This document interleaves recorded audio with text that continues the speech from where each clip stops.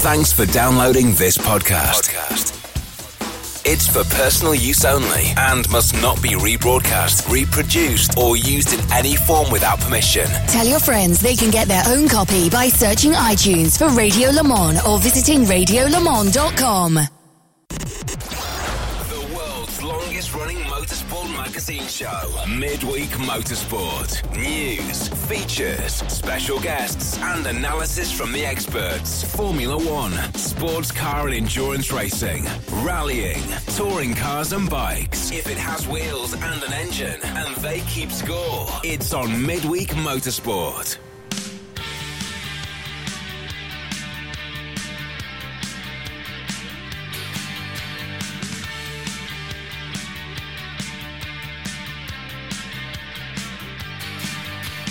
Hello everybody and welcome to Midweek Motorsport Series 13, episode 34. I'm John Hindhoff. It's just after midday here in California, which means it's 8 o'clock in the UK. And a bit of a different programme tonight. We have all the usual features except Tim Gray, who's busy being on holiday, frankly, at the moment. But I do have Nick Damon, our Formula One correspondent. Nick Damon, good evening. Good evening, John. Not good evening, Tim. Good evening, everybody. You were quite loud there. Oh, well, you know me. I'm going to do the jingle with the full thing and all of that stuff. No, I am going to do that.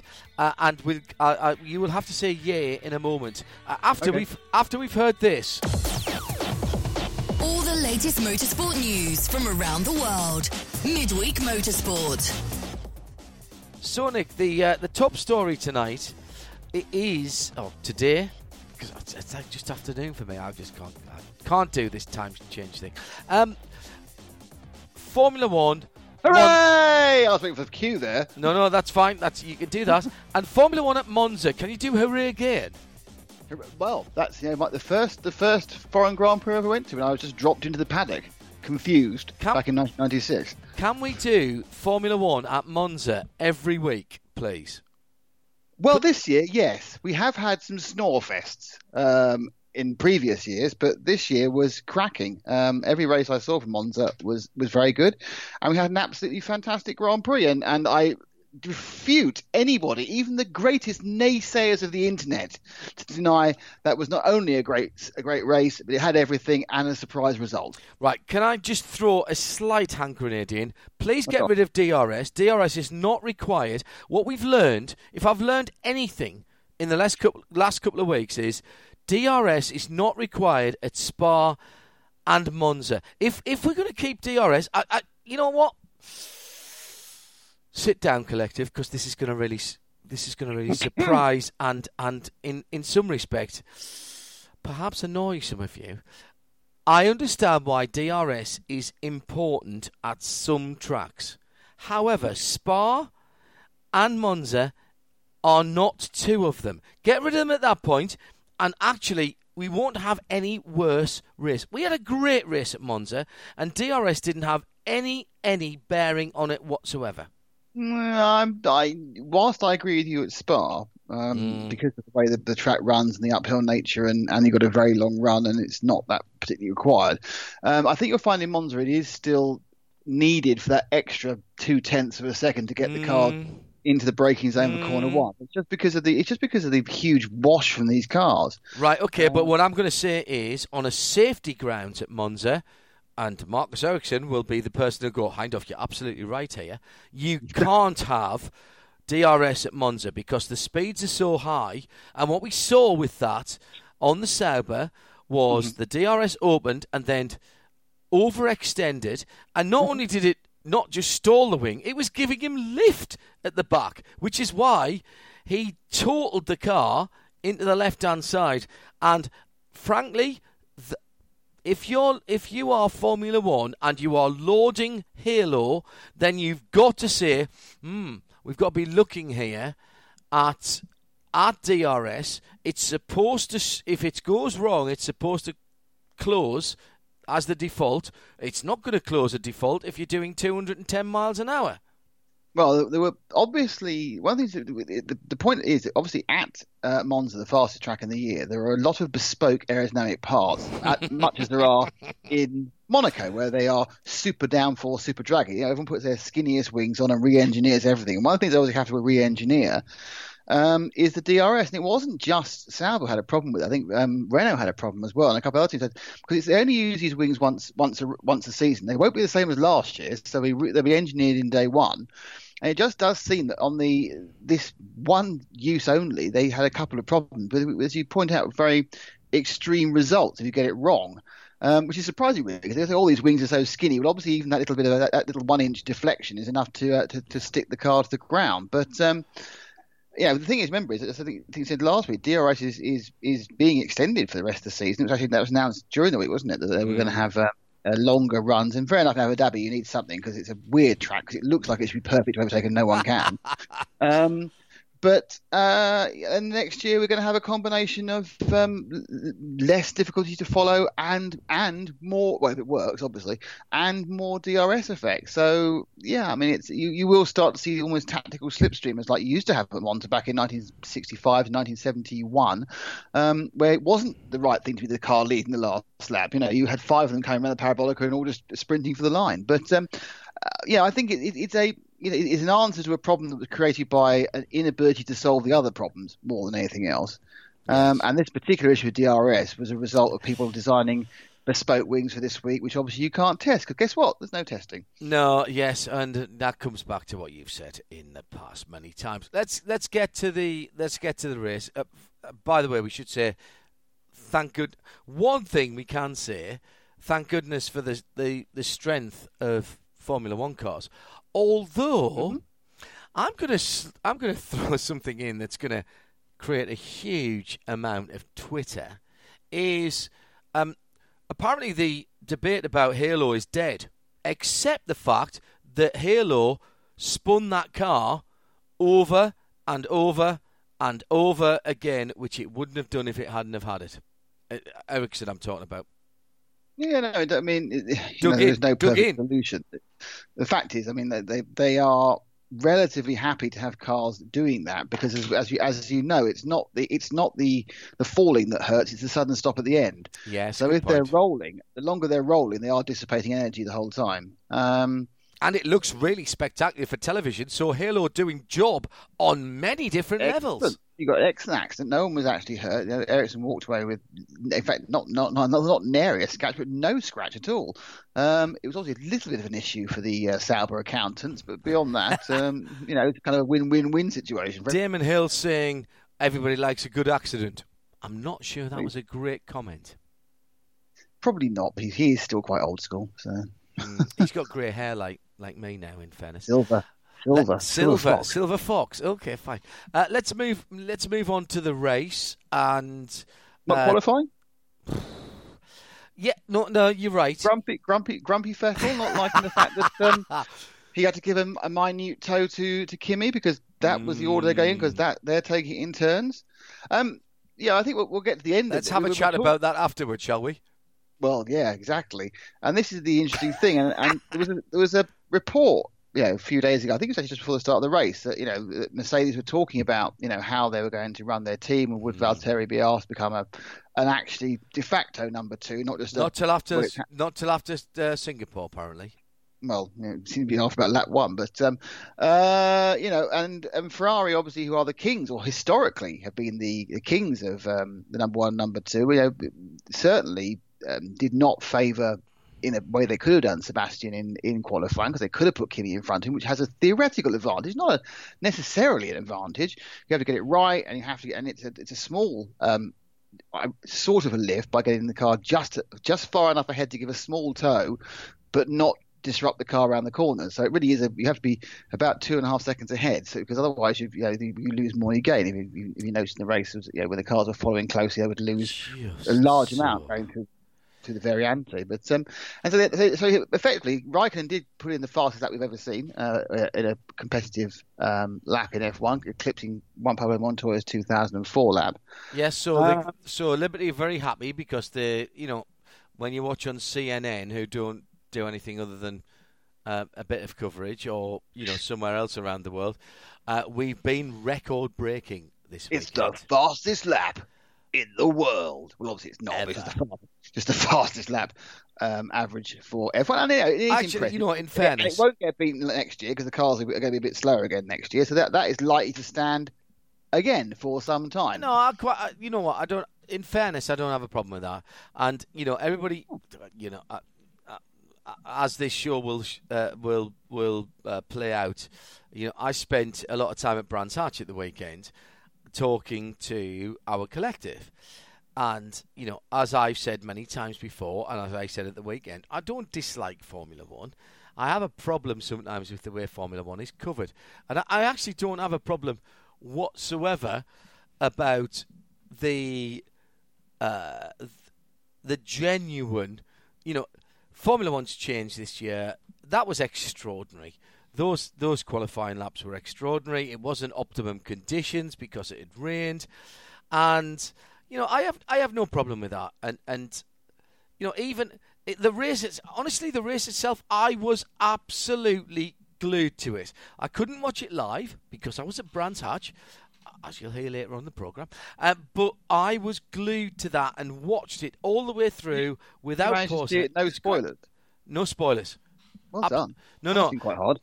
Not that difficult, actually. Just don't look at your phone. And got home, watched it, and I actually really enjoyed it. There's a couple of points I want to bring up before we talk about some of the, shall we say, the musical chairs. But let's talk about the race first of all.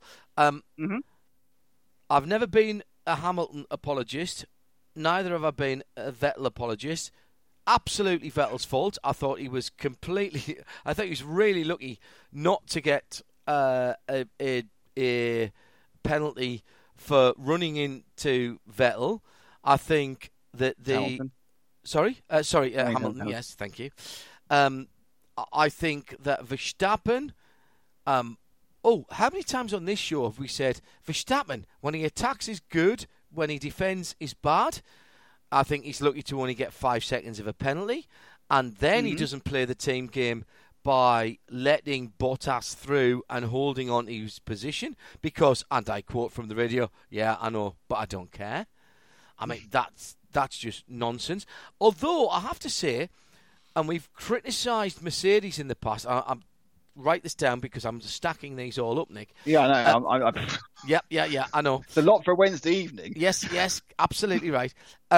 However, I thought Mercedes left Bottas ahead of Raikkonen for too long because they were giving Raikkonen the opportunity of having DRS for too long. Basically, as soon as Hamilton got there, they should have pulled Bottas back in, and they probably left him out 2, maybe 3 laps too long. All right, I'm going to throw that to you now. First of all, Hamilton and Vettel. Hamilton and Vettel. Oh, and it was completely Vettel's fault. But I say fault. It was completely the accident. The reason that Vettel was facing the wrong way, and the reason they hit each other was because of an issue with Vettel's car in the first lap, in which he understeers. He understeered into Bottas. That's a very good point. It's a situation where when he asks for more lock on lap 1, when the car's not up to temperatures, he doesn't get it. And I think that it's very easy for us armchair experts to criticise people going up 180 miles an hour down to 80 miles an hour in Monza with the adrenaline running at the start of a Grand Prix. Yes. And say you've made an awful mistake, you don't deserve to be world champion. When in fact what he actually did was he made a very small mistake, and both times he's paid for it. Nick, that's twice in 2 weeks that you have not changed my mind, but you have altered my thinking on that, and that is a very fair point. That the Vettel effectively asked for something from the car that the car couldn't deliver. Yeah, and I think everyone looks for a blame game, and unfortunately, the first thing that Sebastian gets asked when he gets into the pen is whose fault is it? And he's sat there, and he's still, obviously Fuming. not happy. He's not won the race, we've not even gotten to the thing, and he's going to say, "Well, he didn't give me enough room." And in fairness to Sebastian, the interview I saw on Sunday, he did say, "Well, you've got all the angles."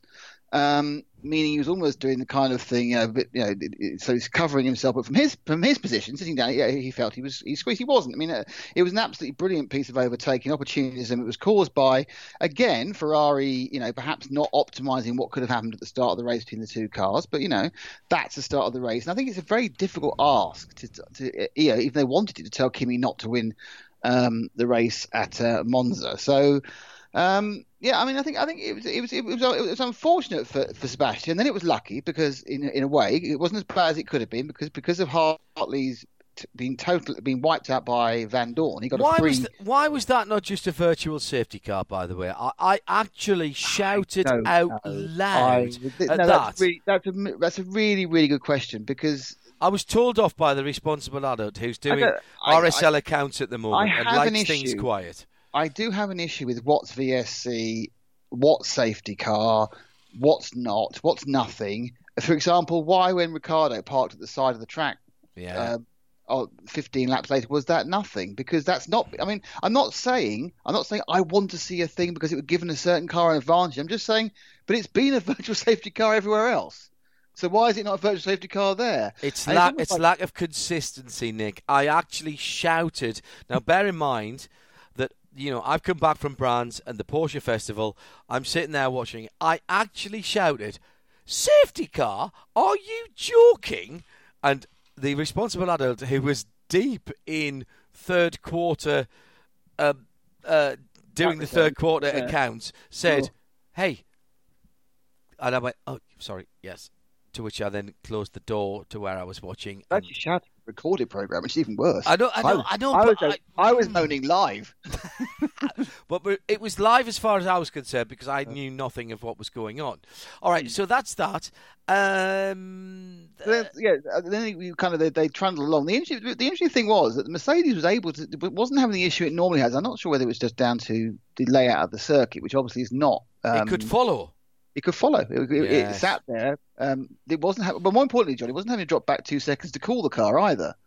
So he was sitting in the dirty air for the very dirty air. He was normally trying to stay within DRS range. So the two of them. But he couldn't make. I mean, what I like in some ways, and I'm arguing again 2 weeks in a row. I'm arguing against myself.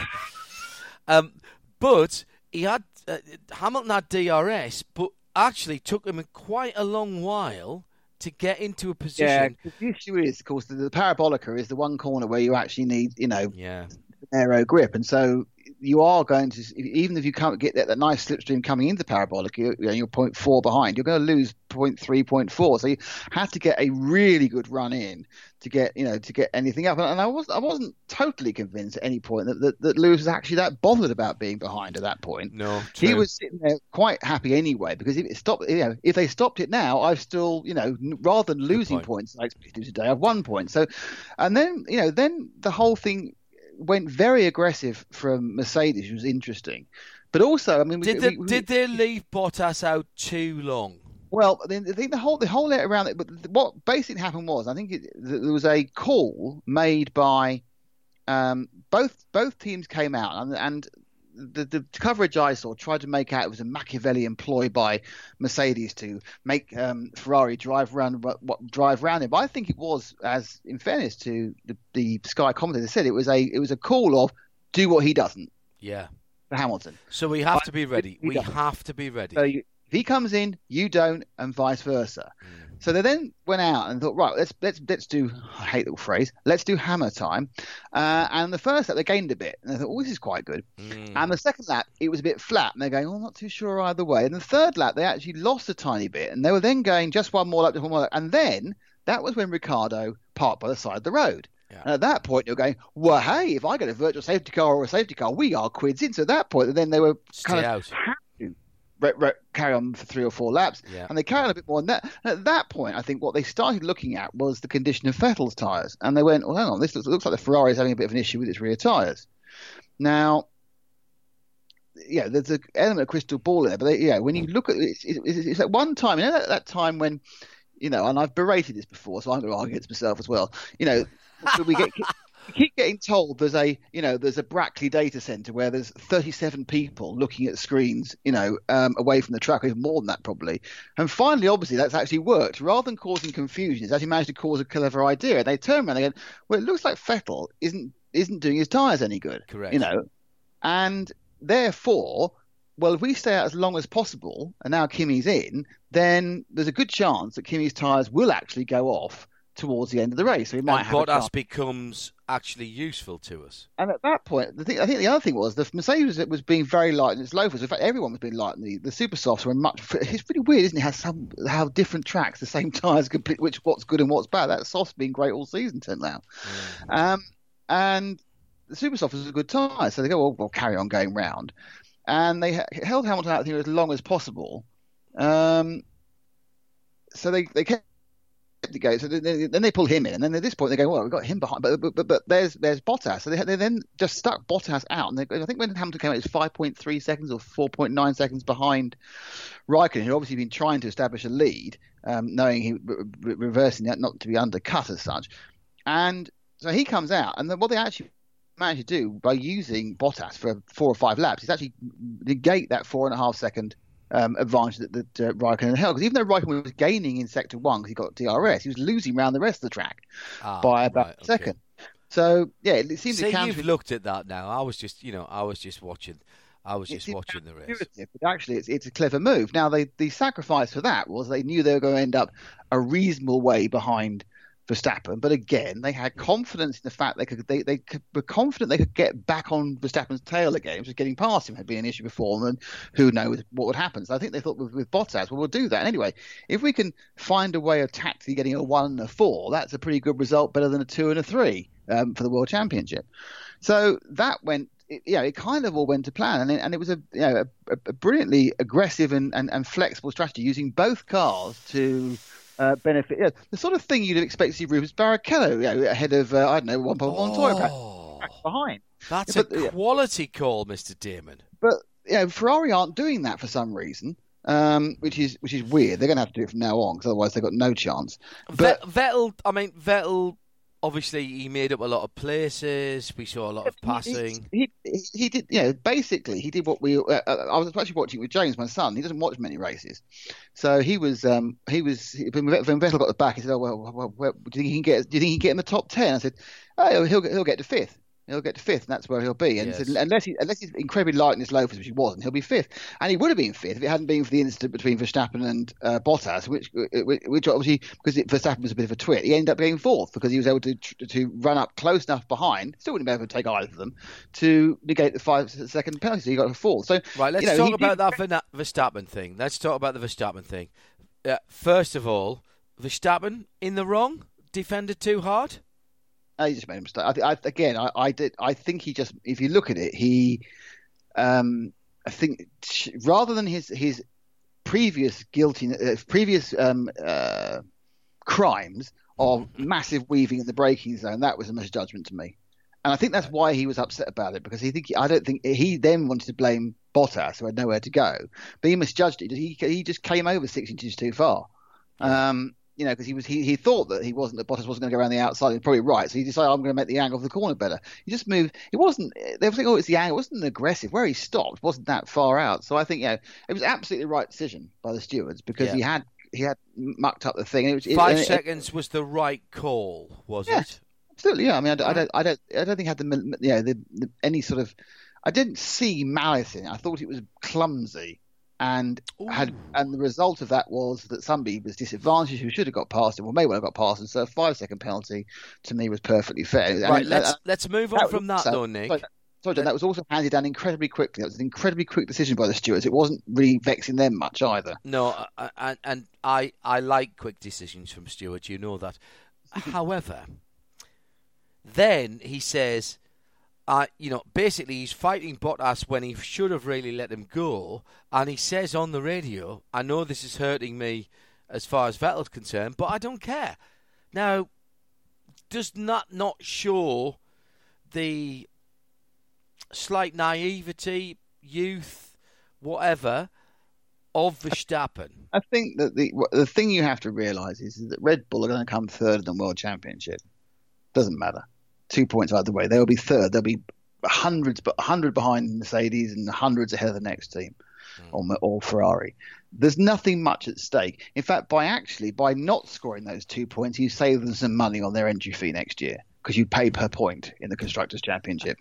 So actually, he saved them some money. He's lost a couple of points. Yeah, but he's lost them some money because they get paid by points as well. Yeah, no, it doesn't work that well. It doesn't work that way. It costs you more than you lose. But it's petulant, and I get the impression that realistically they are having to pander a little bit to some of his more youthful, immature elements. Right. Because they aren't giving him what he actually needs, which is a winning car. It's distinctly unlikely next year to be a winning car with the Honda power. However many nice things to say about it now, and I can't wait for that relationship to break down on race 3. So they got to. He's their man. When they finally get everything together and things are running properly, he's the guy who they believe will spearhead a World Championship bid. And on the strength of the second half of the season, this second half of so far, he's doing a reasonably good job. And he's maximised after a poor start. He's got that out of his system, maximising what he's doing, and he's comfortably the better of the two drivers. I mean, admittedly, Ricciardo's has not had much chance to show anything. He's broken down in about every single race since he won in Monaco, but. And he had the new C-Spec engine this weekend. Yeah, I mean, that was a clutch problem. It wasn't engine. So, the one thing I would say, and I do feel this, with Red Bull, is I wouldn't be 100% certain of their installations, to be honest. I'm not sure how well they install the engine, whether they're not giving it enough cooling. I know you're not with me now, but if you could look at my face now, do you think there would be any kind of surprised look on my face that you've just said that? But it'd be interesting to see what happens with Honda, because there's a full works team. They're going to have to try and pretend to get on for a while, and they're going to have to be a little bit more flexible. This thing needs some things opened up. Adrian's going to have to go. We'll open those 2 holes up, because otherwise it's going to just grenade itself. So this is the thing you have to say. And one of the really admirable thing about Mercedes and Ferrari is their reliability. I think we've lost Raikkonen from one race. We had that double failure in Austria for Mercedes, but they're putting out 1,000 horsepower from a 1.6 litre engine, and including all its recovery and everything else. And they're doing it. Each engine is lasting 8 races, which is extraordinary now. We're getting on to endurance. Look, I'm an endurance fan. We're getting on to endurance racing kind of reliability. Far off a Le Mans run. So if you think about it, you've got 14 hours of racing, you've got another 8 hours of qualifying, let's pretend, or 16 hours of racing. So you effectively that engine would do Le Mans. It might be. I'm impressed. A bit tired. But I think it's wrong. I think it's wrong because I don't need to see Formula One being an endurance spec racing. I want to see engines blowing up. I like a big blow up rather than a big accident. I want to see the piston coming out the side of the engine and then them blaming an alternator failure. Yeah, because the alternator was blown off by the piston. That happened to me once. You're listening to Midweek Motorsport. We're already nearly half an hour into this. Nick Damon is joining me, John Hynef. Nick is back in the UK.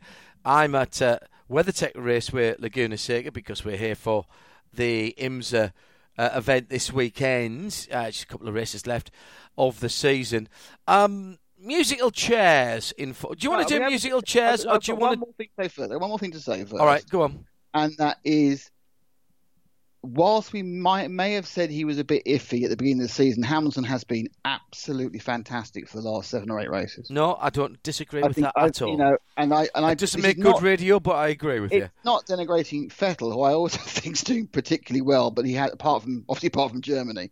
But you know what, Nick? Nick, honestly, I'm not going to go it's the best F1 season ever TM. I've actually enjoyed this season of F1 more than many people might have expected me to, because of the fact that, Vettel made a mistake at Hockenheim that cost him the race.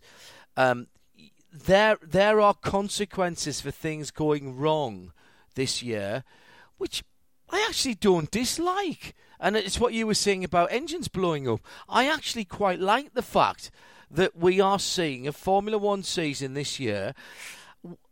Honestly, I would like to see another couple of teams a little bit closer to Ferrari and F1. I still think it's Vettel's championship. I still think Mercedes have got a little bit of an advantage, and fair play to them, because they've built that with the engine. It's still an engine. It's still an internal combustion engine formula in Formula One. And the reason I say that, Nick, is because the best aerodynamicist in Formula One is Red Bull, and they're not going to be anywhere in the championship this year because Adrian Newey hasn't been able to make the difference as he did in the year when they won all the championships.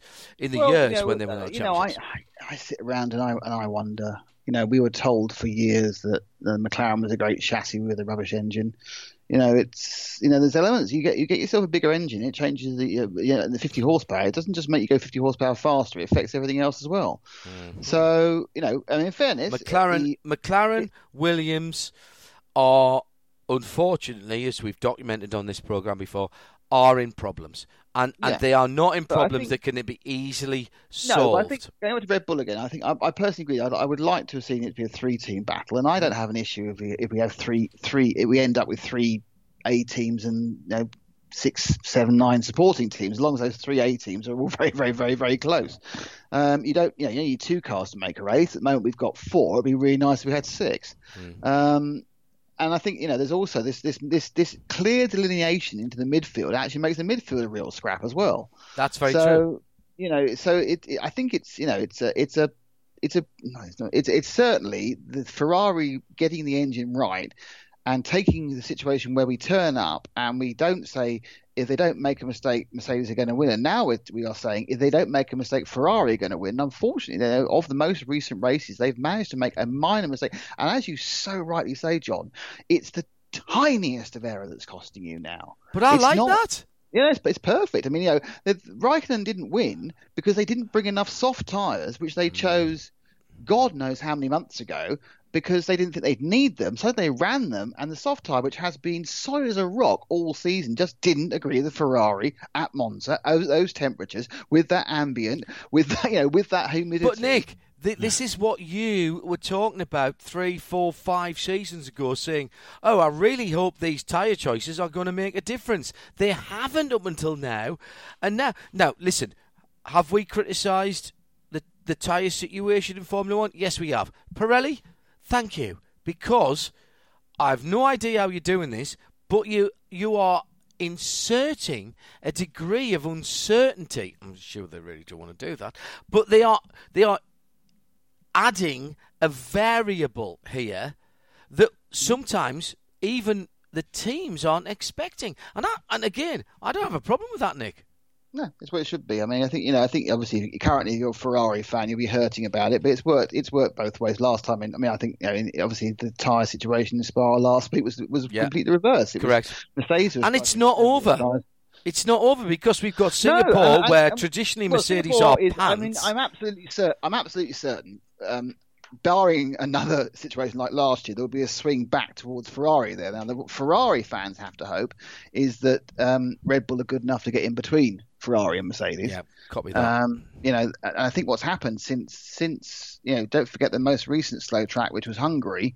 Mercedes won. Admittedly, it was damp, but they had the race pace. Because I think Red Bull have been left behind. And my gut feeling is that Red Bull have already switched attention towards fitting the new regulations and the new engine into the new car. They won't say anything, but there's no point. They're third, whatever happens, and they're looking for scraps. They've got one more race they can win, which is 2 weeks time, and even that's unlikely with the amazing advances that the 2 other teams have made. So they sit around going, we'll moan a bit about people, and we'll have another row with Renault to keep some PR coming towards us.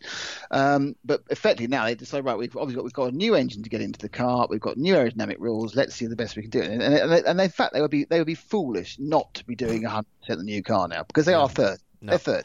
It's a fair point, well made. Haas, on the other hand, they need to work on this year's car. As the one they've been running so far, it's illegal. And, of course, everyone knew it was illegal. And that's why after the race on Sunday, Renault protested Romain Grosjean's 6th place and got the car thrown out, which not only benefits Renault in the Constructors' Championship, quelle surprise, but in a marvellous piece of serendipity meant that Sergei Sorokin finished 10th and scored a point, which is terribly important. Why, I hear you ask? Well, the answer is it's the first time ever that every driver in F1 has scored points, obviously until Robert Kubica comes in 2 races' time. Right, musical chairs. This is all 2 weeks in a row on Midweek Motorsport here on the RSL network. We have said, well, that's not very F1, is it? And the reason I say that is because last week you convinced me that Liberty and the way they went with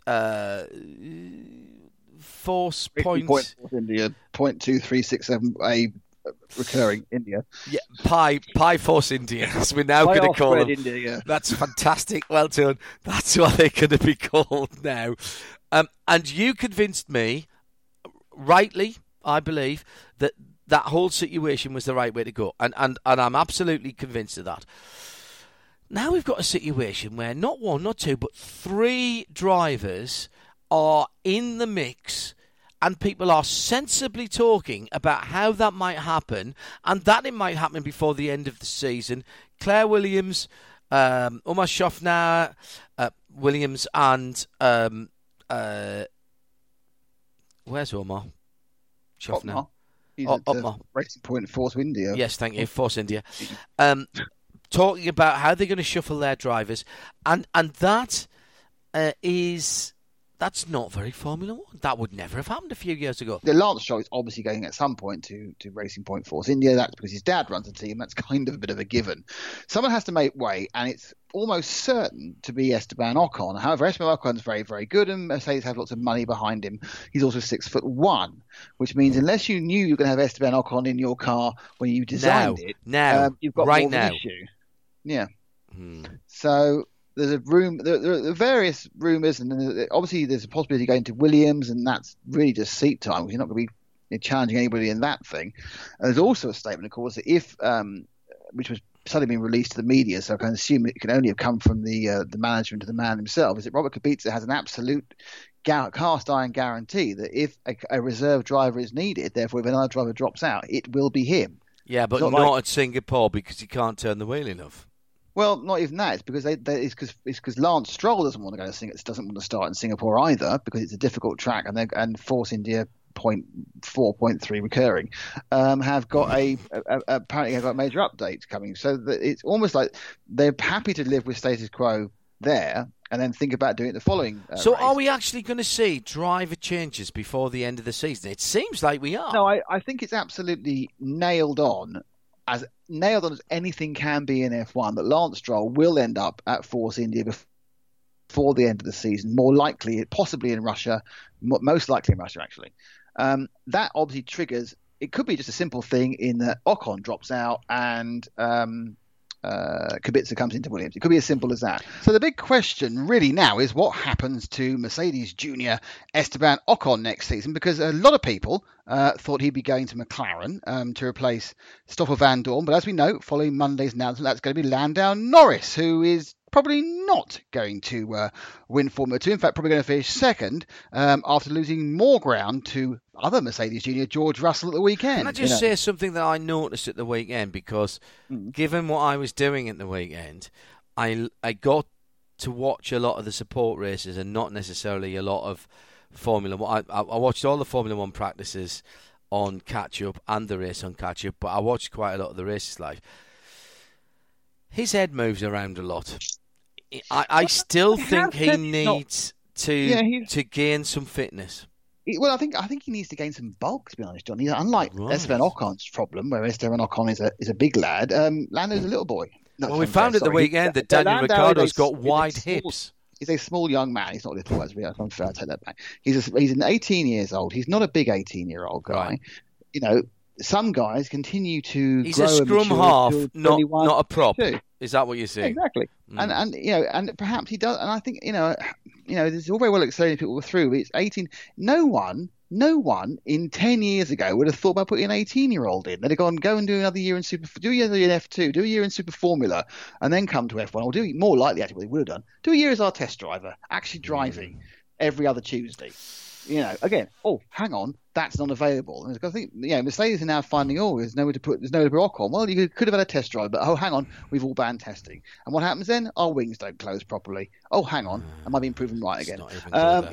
But they are doing 21 races now. So do they have the ability to, do testing? And possibly that's where I'm being all old-fashioned and rose-tinted spectacly. St. Patrick's Day to the start of Advent.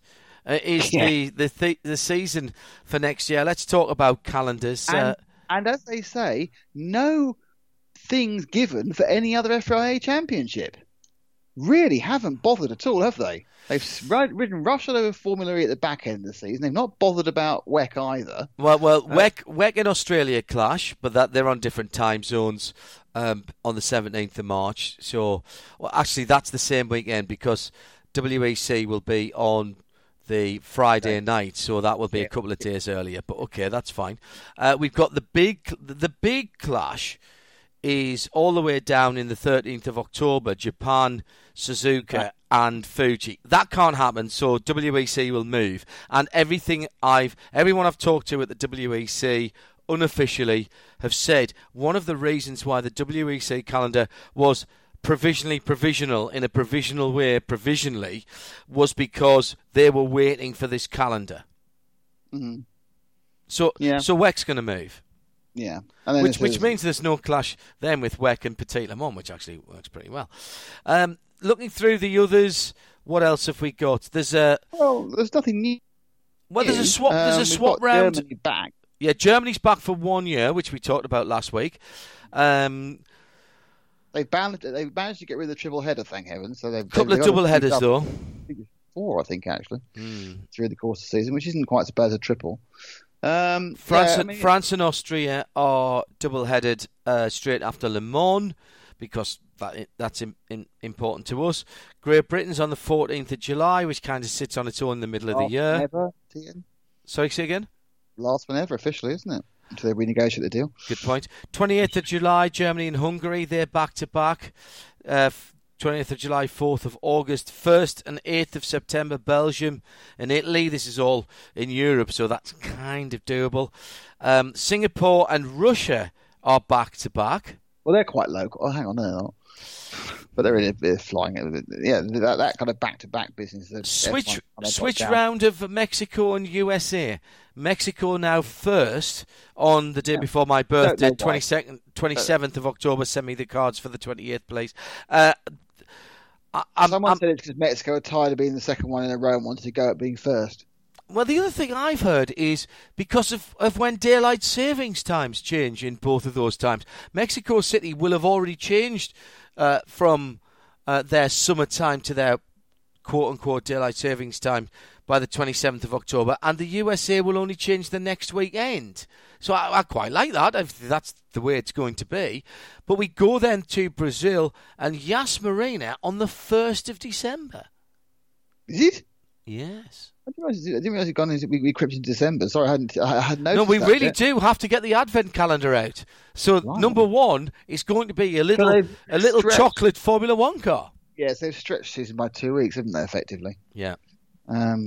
Which is good because they've got too many races and they want to pop in two more and let's not get too far ahead of ourselves. But into 20, there's several races which aren't guaranteed, and they're supposedly going to get some new ones in Vietnam and Miami and other places. So, I mean, I think we're doing 21 again here. I think it's too many. I really do, and but that's the way it's going. We're now becoming a series of races. I think it's quite nice. I mean, it's nice for me. I mean, I enjoy it because I get to watch lots of Grand Prix racing on a Sunday. I remember doing the season, when I was, it's only 17 when I was doing it, and only 5 flyaways. It might have been 6 in the final year. And it's really honestly, the European ones, and I know a lot of people are going to say that's not, the European ones don't take much out of you, to be honest. The European ones are really, compared to doing, a proper endurance race, it's pretty easy, but it's the flyaways to take it out of you, and they've got so many flyaways, the mechanics and everyone else. Couple of changes. which are quite interesting. Well, a couple of headlines on that. Spa, part of the championship now, and bear in mind, Spa was out of the championship not so long ago. So, Belgian Grand Prix, well, actually, it says Belgian Grand Prix will be part of the calendar until 2021. I can only assume that's Spa. Suzuka extended for another 10 years. But the other thing that's quite interesting is that the OEMs, the original equipment manufacturers and engine manufacturers, and are allowed now to sponsor Grand Prix. So that's a bit of a difference there that has been brought in by Liberty. And again, and sit down again, collective, I'm not sure I have a problem with that either. No, I mean, the idea was I think they thought there'd be elements of seen of favouritism if you were giving the sponsorship of an event to an entrant. You think, there might be some favouritism would be gained by that entrant. Also, obviously, it's the press releases. It's not, you know how much Renault don't want to write down the Honda Grand Prix of Suzuka because they have to write the word Honda on their press release. It's that sort of thing. So I'm sure they get round it in some way. But I mean, well, in the same way that we were talking about the other week about MotoGP, and everybody talks about Spielberg and not the Red Bull Ring. I know. But let's be really honest about this. Ever since cigarette money went, F1 needs the money from wherever it can get it. So if it's going to get more money from a sponsorship from Mercedes than it is from Heineken, then that's fine. I haven't got any issue with it whatsoever.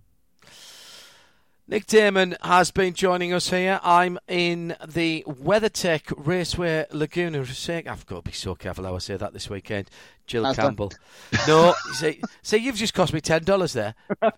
Jill Campbell is going to charge me $10 every time I say the wrong sponsor's name for this. Nick, thanks very much for joining us, and I'll speak to you. Well, actually, you're not going to be around for the next couple of weeks, are you? I am on a European tour of my own. You will see if you're visiting Eastern European capitals in the next couple of weeks, you may well see me. Okay, mate. Thanks for being with us tonight. Good stuff. Thanks, John. See you, mate. Bye. Said it was going to be a slightly different programme tonight, and it is because at the weekend, before I jumped on the big silver cinema in the sky to come across here to WeatherTech Raceway Laguna Seca, I got it right. I guarantee I'll get it wrong over the weekend. For our IMSA radio coverage over on RS2.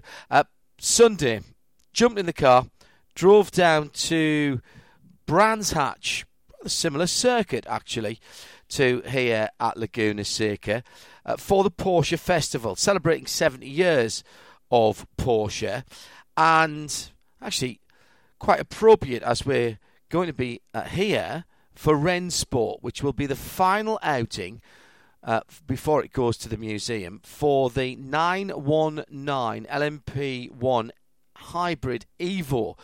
The tribute tour, it's called, by Porsche. And delighted that our partners, Mobile One, from Mobile One Radio Le Mans, of course, allowed us to get up close and personal to that phenomenal machine. And the first person I spoke to about it, appropriately enough, was the race engineer, Olivier Champenois, who first of all told me about the philosophy and the idea behind the 919 Evo as opposed to the car that I saw racing, and many of us saw racing, in the WEC and at Le Mans. We know the story of the 919 hybrid, so with quite some successes, 3 wins at Le Mans, 3 World Championships, and the idea of this tribute tour was to build a car to its maximum, let's say, so without any restrictions of the limitation of the regulations, before we park it at the museum. So that was a bit the idea behind that, and the idea was to try and reuse the maximum of our knowledge, free all areas up from the regulations technically, and try and see what it can do. Well, I've been pretty close to the car on which this is based, and I noticed straight away different front end treatment, no headlights for a start, different aero, you've got DRS on the back. So this is effectively, you're saying this is what we could have done without the rule book. That's pretty much it indeed. Well, we still wanted the car to be an LMP1 based car for sure, and most of the powertrain and all the chassis is the same. we took a bit of freedom, let's say, with the aero regulations. So you can see the front is brand new. It was specifically developed for the Evo, and also the rear. Is that side skirts on the side as well, though? Yes, indeed. There are some side skirts, not rubbing skirts, but still some side skirts. The diffuser is much larger at the back. The rear wing you cannot miss. It's clearly thrice bigger as an LMP1, and the front is also quite specific. We also removed some weight with the headlights, but basically, let's say 70% of the little development we did with the budget limitation was on the aero. Then there was a bit of play, for example, with the brake caliper control. So we can basically set our target brake caliper pressure as we want to try and control the car in yaw. And there was also a bit of a development for this. But the idea was to reuse most of the parts that we had on the shelves, and that we had also planned for the 2018 LMP1. Tell me about the drivetrain. Still the V4 2-litre engine, but presumably without the restrictors, without the regulations on restrictors, you can release a little bit more power there? Yeah, a bit more, yes. Come on, tell me more. Tell me how much. Tell me how much. Well, we were around like 500 in the LMP1 times, restricted by the fuel flow mainly. And just removing this fuel flow limit, we are above 700. About 700. From the engine? Yeah, just from the same engine. The hardware is exactly the same. We just remapped the engine on the dyno, adapted it a bit. You make that sound so easy. We just remapped the engine. So you're using a little bit more fuel. The engine is creating half as much again power. I mean, what does that do to things like the internal fluids, the lubricants? What have you had to do there in terms of keeping the engine together? Well, not too much in the end, because this car was aimed at endurance racing, so you have a lot of constraints aiming at the 24-hour race. But when we targeted to do the Evo, the idea was to do, let's say, one lap performances. So in the end, we could even lower the engine oil level compared to what we were doing in the LMP1 time.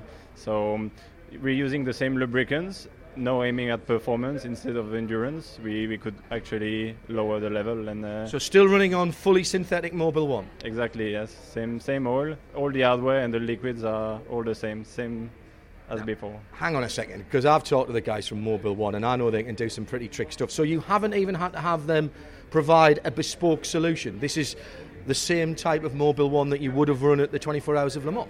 Yes, exactly. Same type. Exactly. I think we removed like half a liter and that was it, to gain a bit of weight. And yeah. So. Tell me about the hybrid system as well, because clearly the regulations when the ACO and the FIA WEC brought in the hybrid, the idea was to promote efficiency as well as speed. We broke all kinds of records in competition then. You're going after outright track times in this car. Have you tweaked up the hybrid as well? On the hybrid side, it's quite little what we had to do in the end. Our hardware is exactly the same as what we had before. We just used the highest gear ratio we had to be able to achieve the top speed we targeted. But for the rest, not much. There was this 300 kilowatt limit that was in the regulations, but that was not limiting us too much, so we just removed it. It's just a software parameter, basically, so the system could handle it in any case. So same battery packs and same motors? Sorry? Same battery pack, same storage media, and same electric motors? Yes, everything the same in terms of hardware. So we just selected the best components and we put it on the Evo, and that was it. And that was fairly simple. Now, obviously, the way we use it was more in a qualifying style, so trying to boost the maximum energy and depleting the battery through the lap. But for the rest, there was nothing really different. Gearbox, other than changing perhaps the ratios? Again, Mobil 1 helping you out there with gearbox oils and greases? Well, same for this. Same hardware for the gearboxes, so front and rear, same hardware as before, and LMP1 time. Same as the engine, we target one lap performance. So in the end, we did some dyno testing that showed that we could, for sure, handle the extra load, so the extra torque produced by the engine. So we didn't do any hardware change, all the same, using same oil and same hardware in general.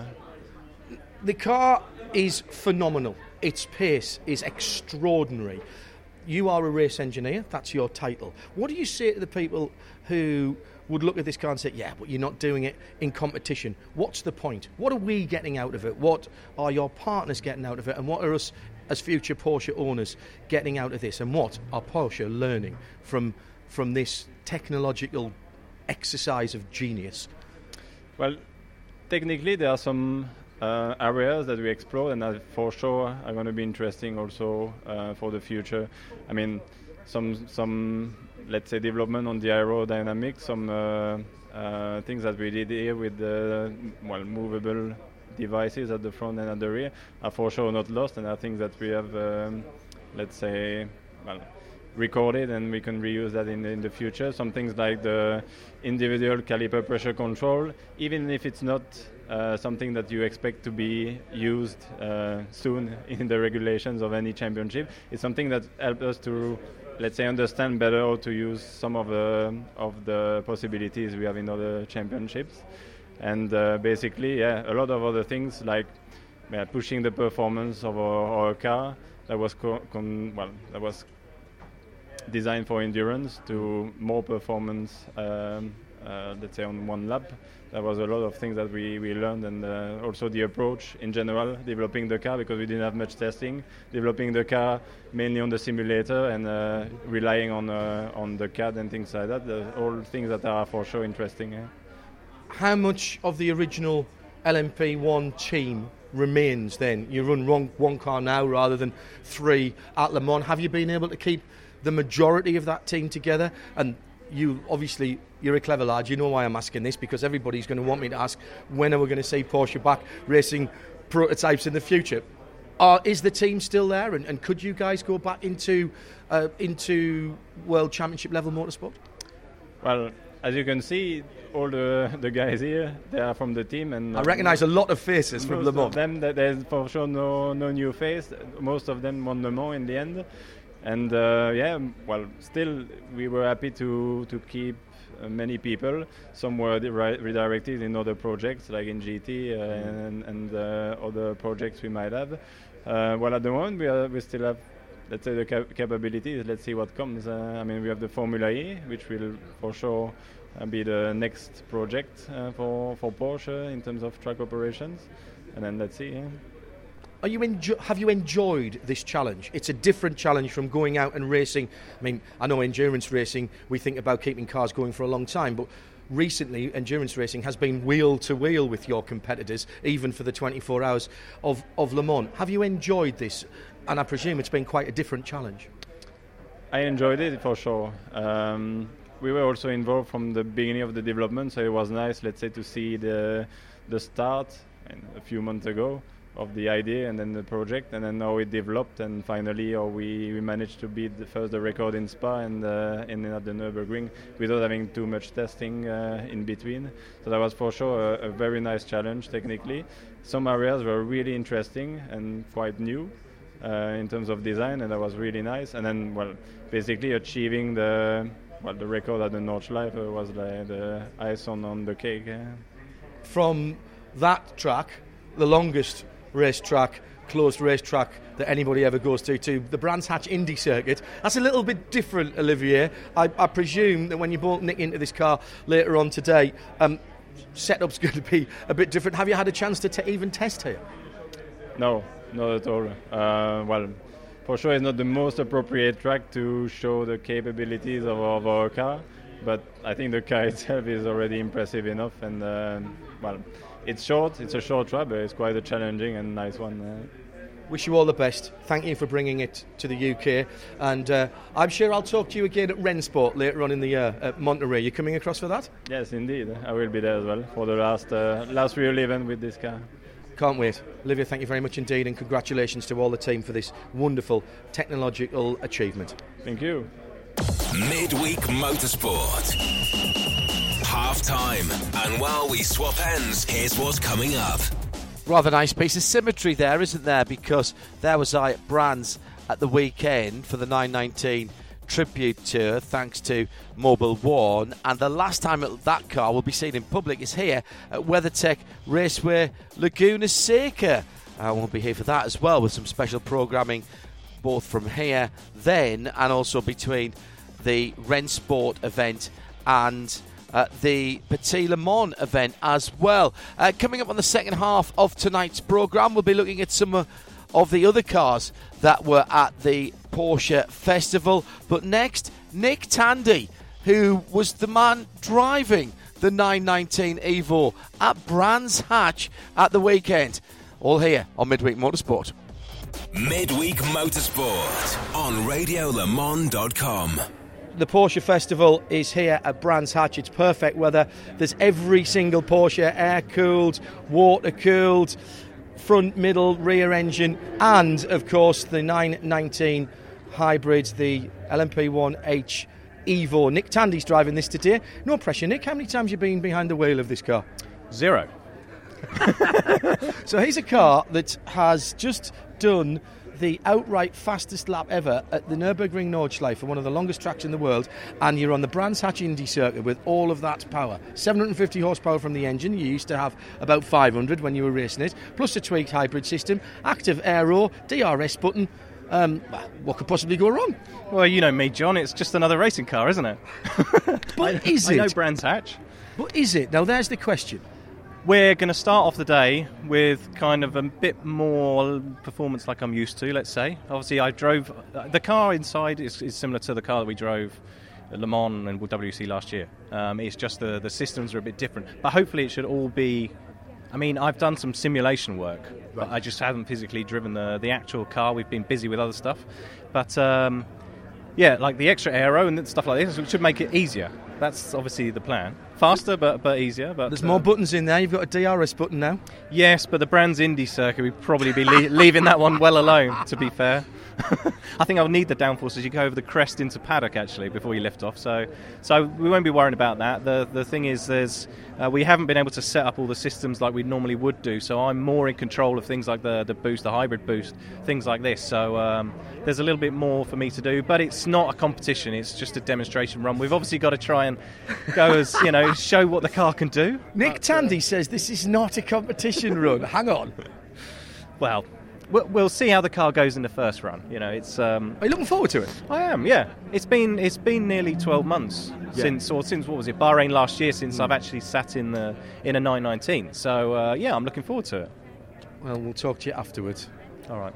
Let's do that. Okay. Good one. Enjoy. I will. So more from Nick Tandy later on here on this special Midweek Motorsport Series 13, episode number 34. I'm here at WeatherTech Raceway Laguna Seca for the IMSA event this weekend, all live on RS2, of course. On Sunday, beautiful day, very reminiscent of what we have here in California. Not quite as hot, in fairness. On Sunday, there I was at Brands Hatch and bumped into an old friend of ours, Mark Constanturis, who put together an extraordinary collection of Porsches in the back of the paddock in Brands Hatch, at Brands Hatch. And, well, it would have been rude not to have a look down the back of the paddock and a chat about some of the cars. I've been asked already about 10 times today which is my favourite Porsche car and Porsche Motorsport moment. This has to be right up there amongst my all-time favourite moments in my life, never mind in Porsche Motorsport. I think back to when I first sat in a 917. Kevin Jeanette had a Gulf coloured car that he was restoring a few years ago, and I sat in that as the 919 hybrid Evo fires up behind me. And of course I slid the Perspex across just like Steve McQueen does in Le Mans at the start of the movie. But the car that I'm standing in front of now arguably is the most important racing Porsche ever. Why? Because it was the first car to take the overall victory at the Le Mans 24 hours. And this is actually the car. It's not a replica. It's not an homage. This is the chassis. This is the car. Mark Constanturis has pulled together all of the display cars here for Porsche Club GB and for the Brands Hatch Porsche Festival. Mark, first of all, extraordinary that this gets here under, I presume, some secrecy, because, you're not going to tell me who owns it, you're not going to tell me where it's come from. No, it's been a massive coup, actually, to get the car here, because I think it's been seen, and we know various stories about it, as you've alluded to, but this is the car, and I think this is the only second time it's been seen in the UK this year, and we're really privileged and honoured to have it here. It took a lot of work, and we're absolutely delighted to have it, and we can't thank the owner more than enough to actually have the car here to be seen by everyone. I'm sure a lot of people presume that the Porsche Museum had the car, but back in the 70s, it wasn't the done thing to take a car, even if it had just won the world's most important motor race.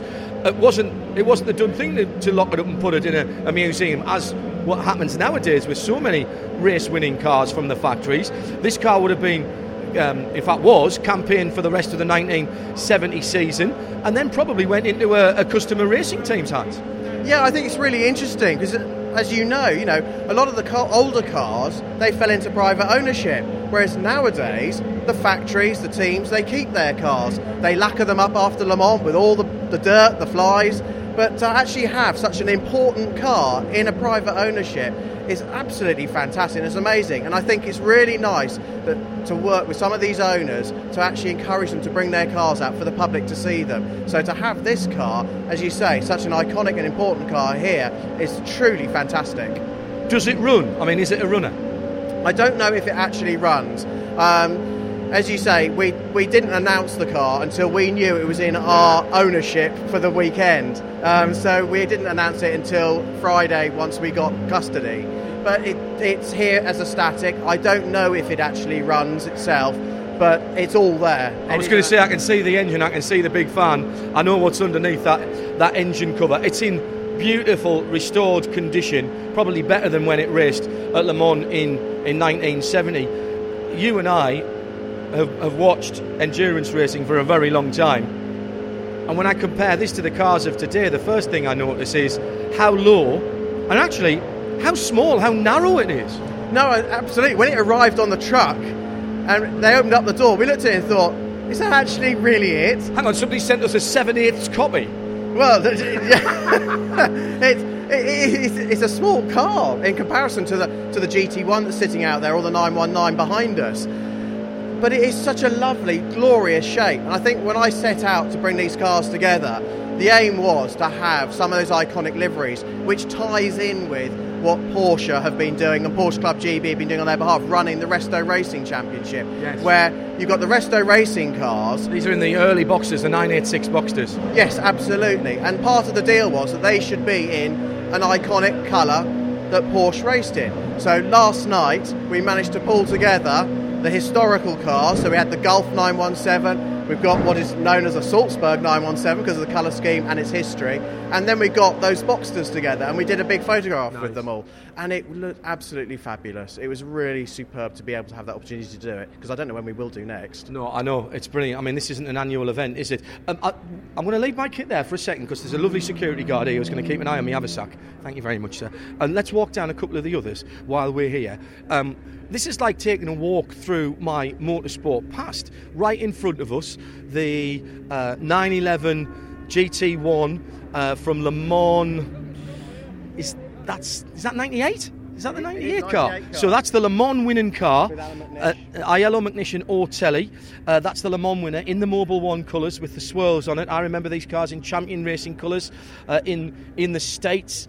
They came over in 99, the Evo. This is an Evo version.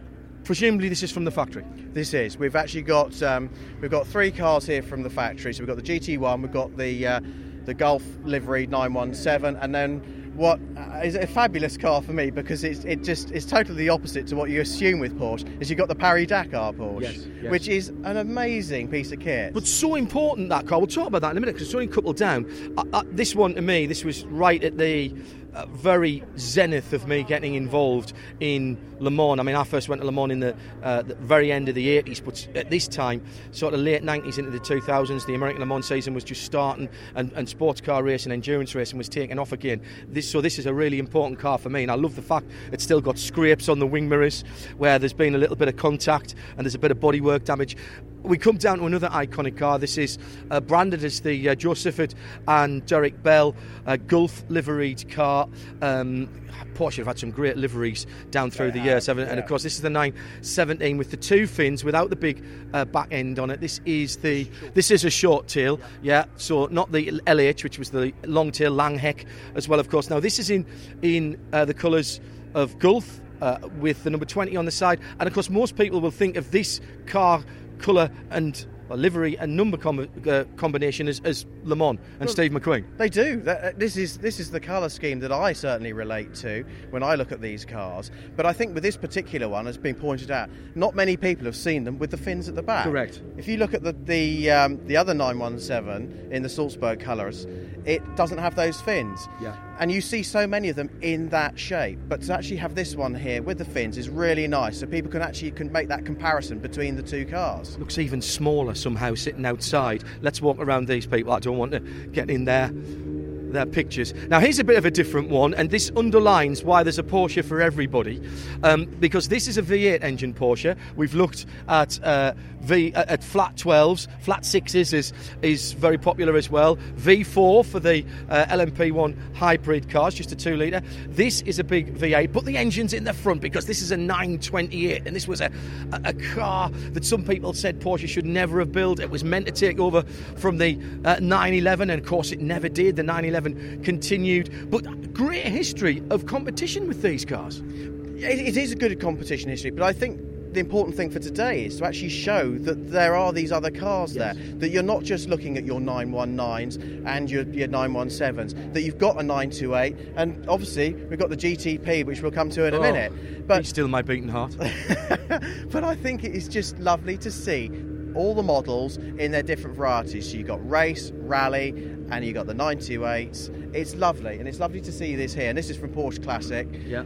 And the GTP, as we'll come to, that's also from Porsche Classic. So it's fabulous that they've got involved. And Porsche Classic, we should say, is a initiative from Porsche Cars GB, where some of their dealerships, some of their Porsche centres are designated as Porsche Classic centres, and there's a huge amount going on with these guys, not only in new parts that have been remanufactured. There's now 3 volumes of Porsche new old parts, and that ranges from everything from 356 right through to the air-cooled cars like I've got with the 993.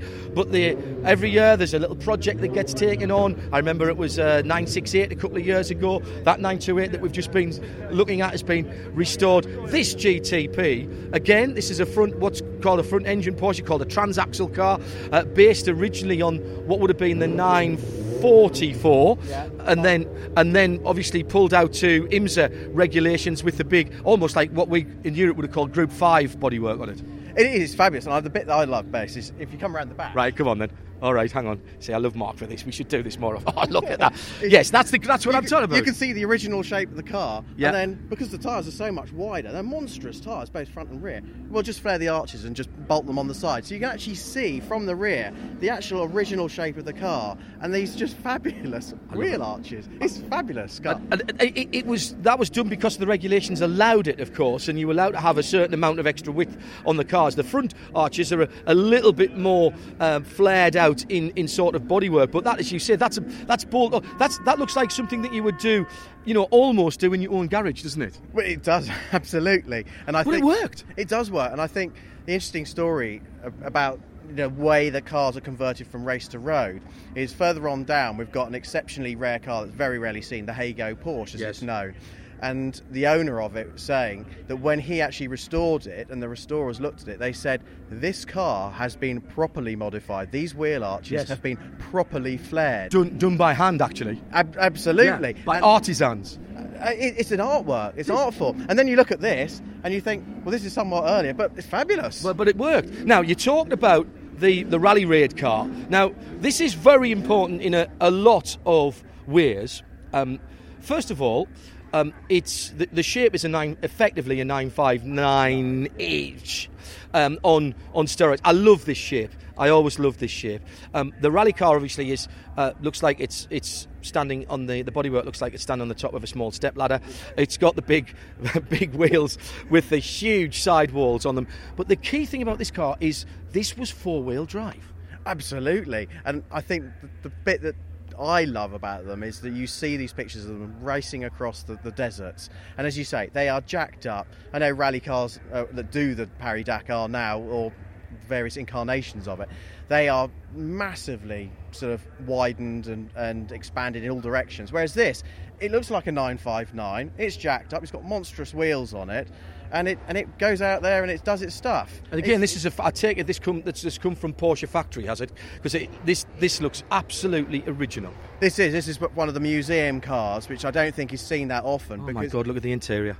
Yeah, I think it's important, again, as we say, you've got to show the disciplines that Porsche did, that it is not just, sports car. I can't convey this on radio, but there's something about the smell of old competition cars, isn't there? There is, and actually, when you look at this, and the thing I found yesterday with the 917 Salzburg when it came was the steering wheel. Yeah, there's so much history on that steering wheel, and the people who've held it. Absolutely, the people who held it, the people who sat in that seat. And I think those are the two. You touched the steering wheel, didn't you? I touched the steering wheel. I had to steer it. Yeah, someone had to put it in the garage. Yes, exactly.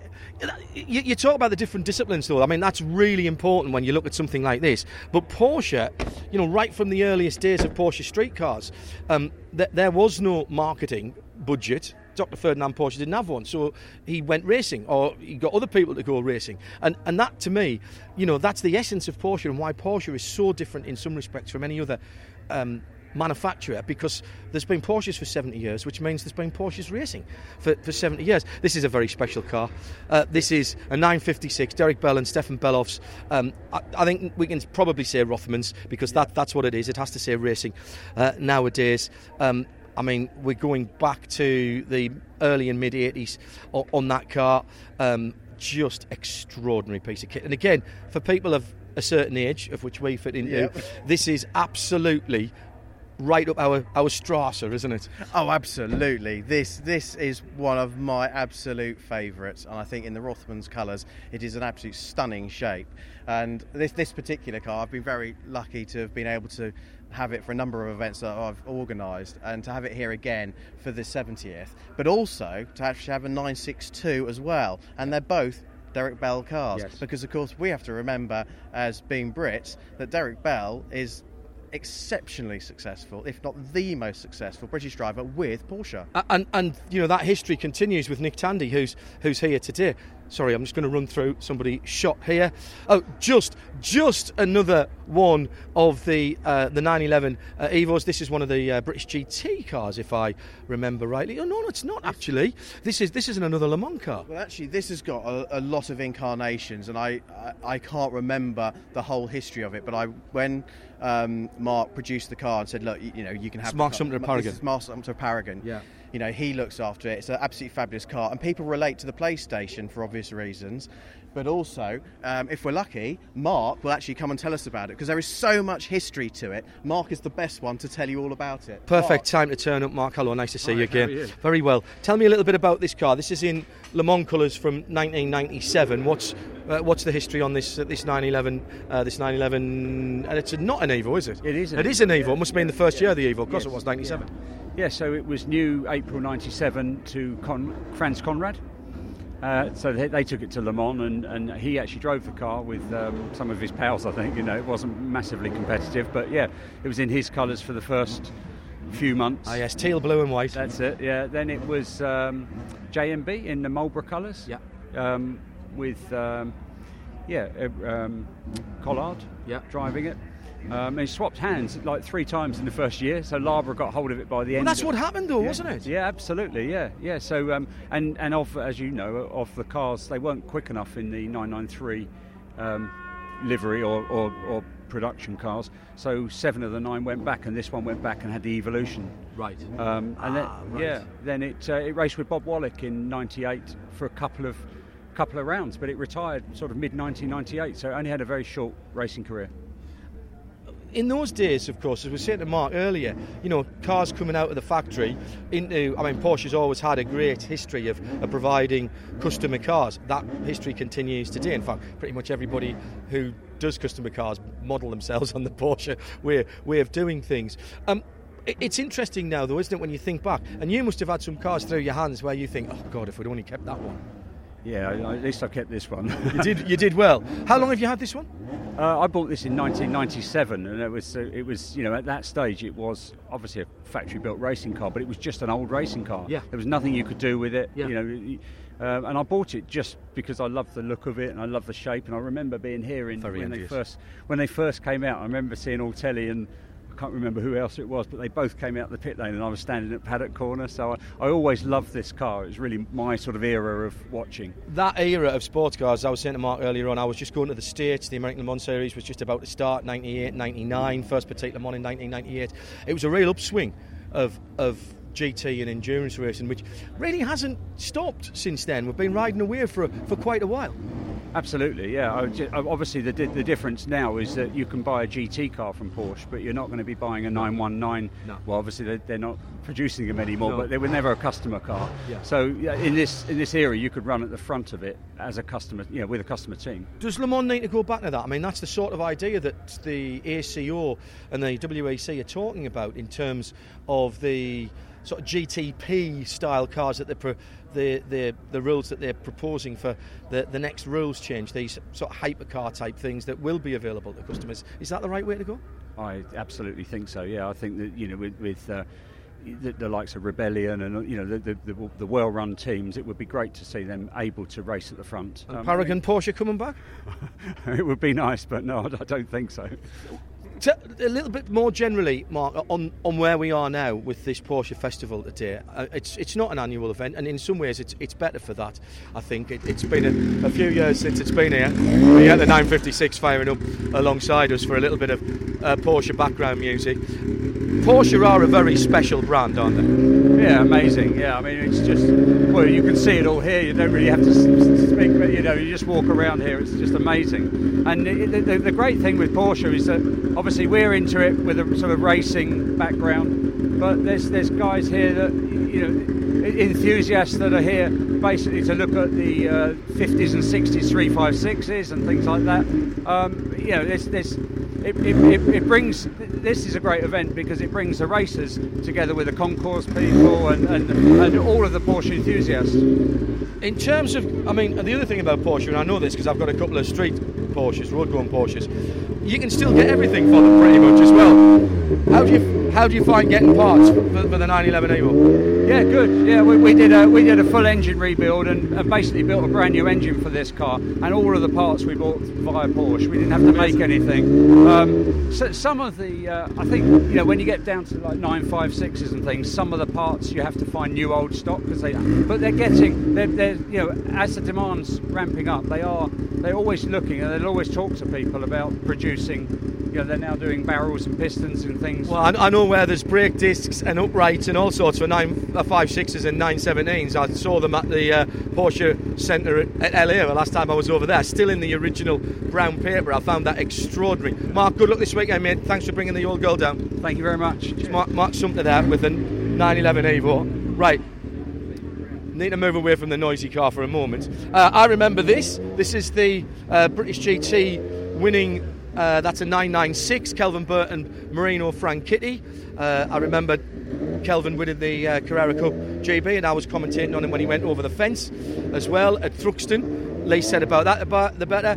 Felbermeyer, Porsche, fantastic. And the interesting thing about this car is Mark Sumter was actually racing in the same championship that year, and he said to me, I don't want to see that car because all I ever saw of it was its back end. The back end. And he said, where have you put it? I said, it's in the same garage as you. No way. Felbermeyer Blue, that's a classic car from a little bit newer car to 991. The Kenwood Porsche. Oh my goodness me. See, how did Porsche get all these great colour schemes? And there's something interesting as well, Mark. Out goes Nick Tandy in the Evo. That was what you get here rumbling away.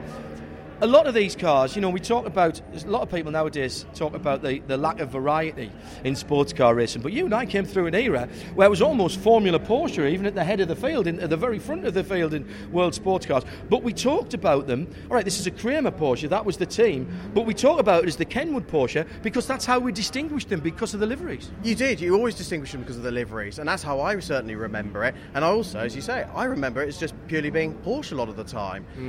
And then, of course, you get into the later 80s where other marques came in. Of course, we had Jaguar with the Silk Cut livery. But I think there have been some really, really famous liveries in motorsport, and I certainly believe Porsche came up with some of the best ones too. Well, and they celebrated that, of course, this year, bringing the Pink Pig livery and the Rothmans Racing livery back. Right, I want to have a look at another couple of cars down here before we let Mark get back to work. Oh, look at that. There's just some gorgeous. Now, here's an interesting car, another Rothmans car. This is another. This is one of the Pro Drive cars, is it not? This is the Middle Eastern Rally car. Absolutely, this is from Pro Drive. And Pro Drive have a small collection of cars, but they're very good at keeping some really key cars. And this one, not often seen, so it's really fantastic that they've. It's another 911. They allowed us to have it here, but this is Al Haraji's car, and it's fabulous. But it's the difference between this and the Dakar car, and how you got similar body shapes. That was more 959, but this is obviously much lower, much smaller wheels. But to actually see the two together in the same place, it's lovely to see that. But also you see the differences, but you see the similarities. There's no doubt that that's a Porsche. There's no doubt that it's a rear-engine Porsche 911 in this case. Just watching the 911 RSR going past as well. Now this is a very special car. Further on from here, there's all kinds of great stuff. There's the that's the Brumos car that I saw at Luftgekult recently up at Bicester. We've got a very interesting prototype there. That's a real prototype. The brief story behind that is the guy. Is that the 550 prototype? I'm not exactly sure which one it is, but it was built by a Porsche dealership, and it was found at the back of the garage under the dust and old wraps and things. They pulled it out and looked at it, thought this is a funny old car, so they got it out and realised what they'd actually found, and it's called the Acrasa, and it's based around a Porsche, but it is a prototype. It's the only one. Fantastic. And next to us, another 911. This is the classic 911 930 shape, big wheel tail on the back, but this is a very special car indeed. This is what's nicknamed as the Hago Porsche. Now, again, down to what's written on the side of the car, the livery. Absolutely, it's down to the livery. And again, it had a sister car, which was the Duduco Porsche, and that was in a different colour scheme, but styled in the same design. And that car was developed by Walter Roll and Dieter Rochenheisen. And we know where the car is, and sadly we were unable to get it here this weekend, which would have been the first time those two cars would have been together. But this is the car that has managed to be held on together and is here. And this is the one which we alluded to earlier, how they stripped it back to restore it, and they said about the wheel arches, these have been professionally done. There's something special about this car. So it was originally found with a Rothmans colour scheme on it, funnily enough. But when he went to restore it, they started to peel back the paintwork, and they actually found this colour scheme underneath it. So that would never happen nowadays, because I remember when I was working at RML, even the touring cars, if you were going to put more paint on it, you took the old paint off, and of course nowadays a lot of it's vinyl or some kind of wrap anyway. It was all about weight saving then. But the other fascinating thing about this is when they lifted the carpets, from what they thought was a race car, or just a normal road car, they found all the fixing points for a roll cage and thought, hang on a minute, there's something special about that. And basically they researched it and discovered that it was the Hago car that they thought had long disappeared. And here it is today. Right, I know you're going to. I know we've talked a lot about the Salzburg, the 23, the 1970 Le Mans winning car, but which one of these gives you the most pleasure to see here, other than that one? Because that's quite a special car. Yeah, it is, and it's been an absolute pleasure to have actually secured it. I'm one of those people that loves to see everyone out here enjoying themselves, and we've got so many different cars out here.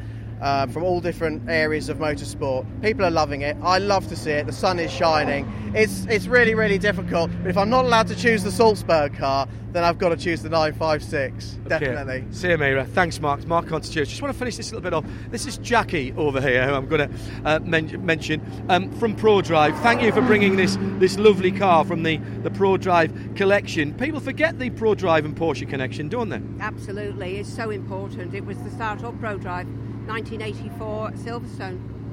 And so it's great to see this car out here now. Very, very important car. You've got a very nice little collection of the M40 there. Is this car normally on display? Yes, it is, yeah, along with the 6R4. Of course, the same livery of Rothmans. And then BMW M3 and, of course, Subaru. Yeah. Can't forget the Subaru. That's what everybody thinks. That's the big one. And that colour of blue, which is synonymous with that. Interestingly, of course, flat 4 engine rather than or a boxer 4 engine rather than a flat 6 engine. In this one, I love seeing this car out. It's such an iconic shape. How's things at ProDrive at the moment going through? I saw that they were changing the outside of the factory when I was up there the other day. Yeah, we've got a refurb. So we've been there now nearly 4 years and we're expanding. So inside we're having offices built. The heritage cars are just going into storage until January. So I've gone up to Aston Martin at Gaydon for 4 months. But it'll be better and people have to come and have a look around. Do I get an invitation again? Always. You are always welcome. Thank you. I'll spend a very quiet day where I just blubber rather than saying anything reasonably sensible. Jackie, thanks for bringing this car to the Porsche My Festival pleasure. at Brands Hatch.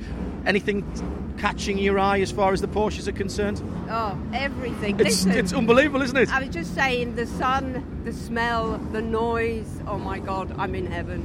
Absolutely. Fabulous. Nick Tandy has just got out of the 919 Evo. It's very, very noisy with all the lovely Porsches on the track. There's a big smile on your face. Do you wish you had that much power when you were racing the WEC? Yes, absolutely. The thing is with this, it's because you're not limited to the allocation per lap. You know, you can kind of use it all, and then have a cool down and recharge the batteries and let the engine and the brakes cool down, this sort of thing, and then go again. Is it very different from the car when you drove it? No, it's not so different. Everything's moved. Everything's a little bit better. Obviously, the power is quite a bit more, and the aero grip is quite a step more. But everything else is very similar. The car drives very similar. It's just you have this allocation of power. It's so much more open to use, whereas you're restricted so much when we're racing as to what you can do on each straight or how much you need to then reharvest the energy at the next corner and keep the energy levels topped up to a certain degree.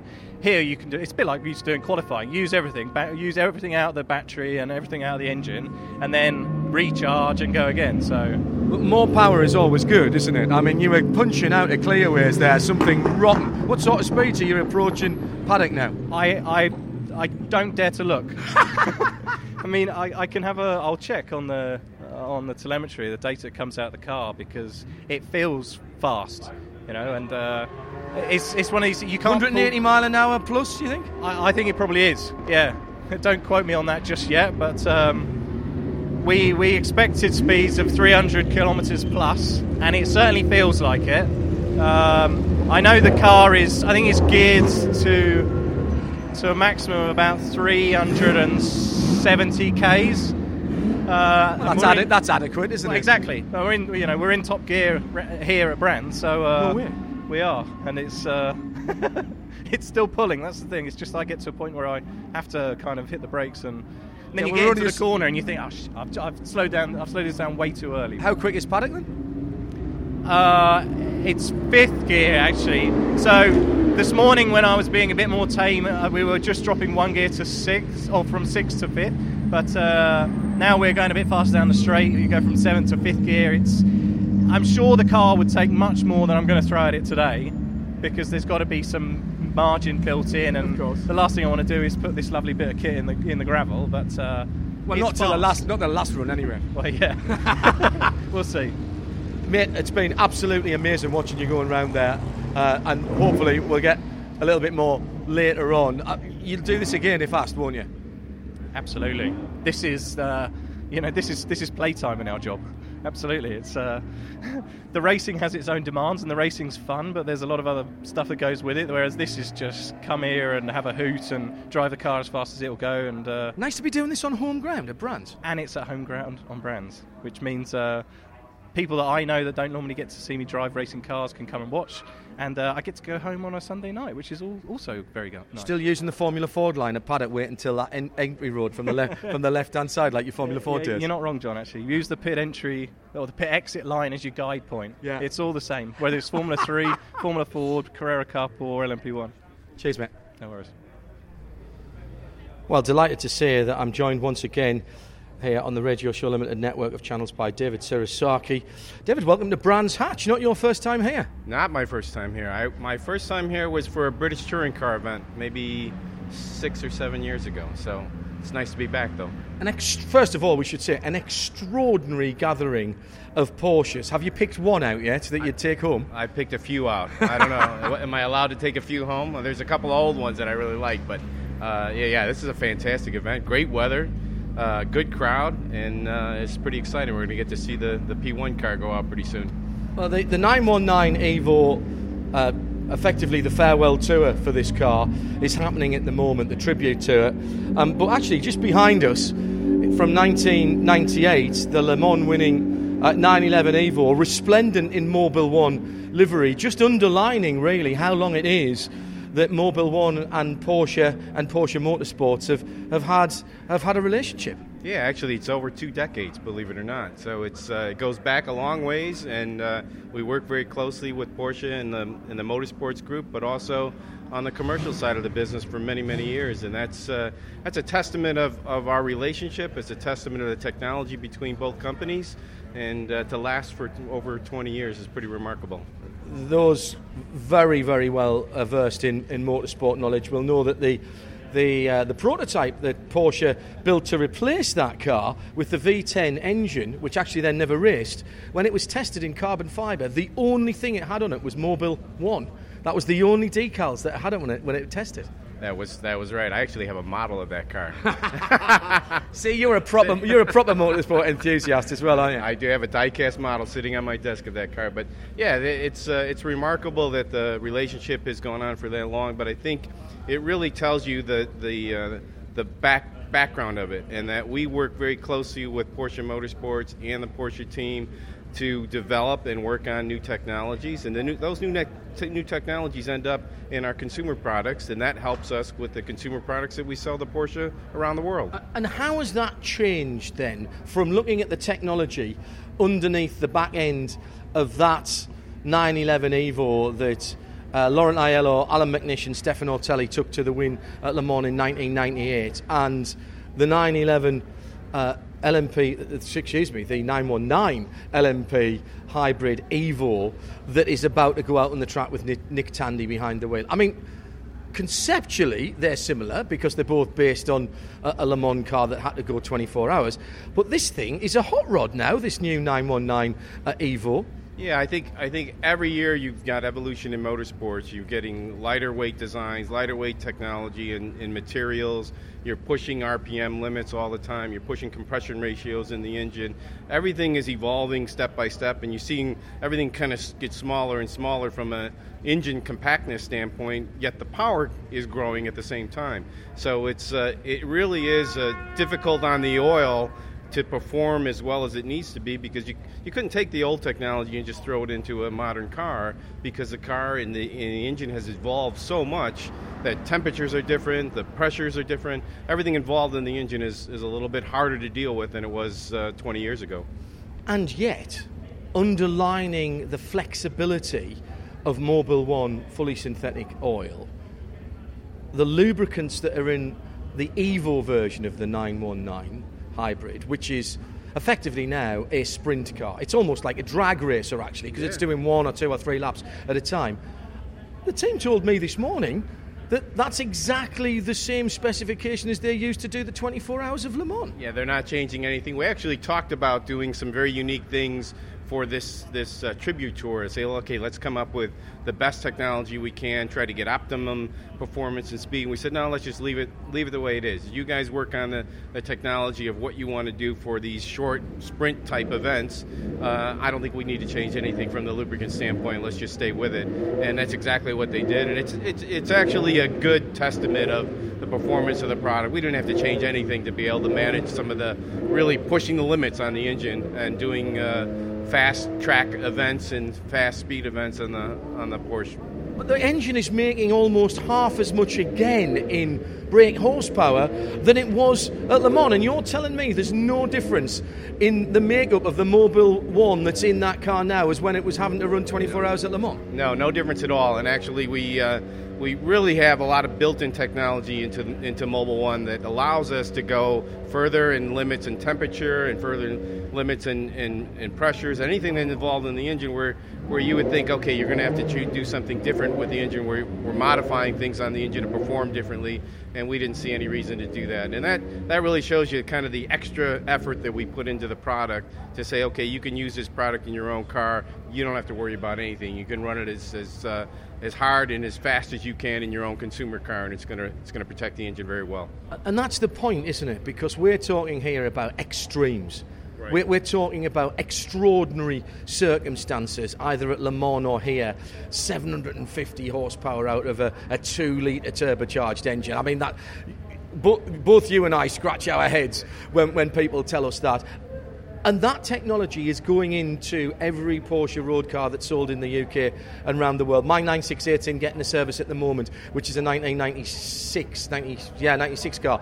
That's had Mobile 1 in it ever since it was built. My 993, which is an oil-cooled car. People call them air-cooled, but they're oil-cooled.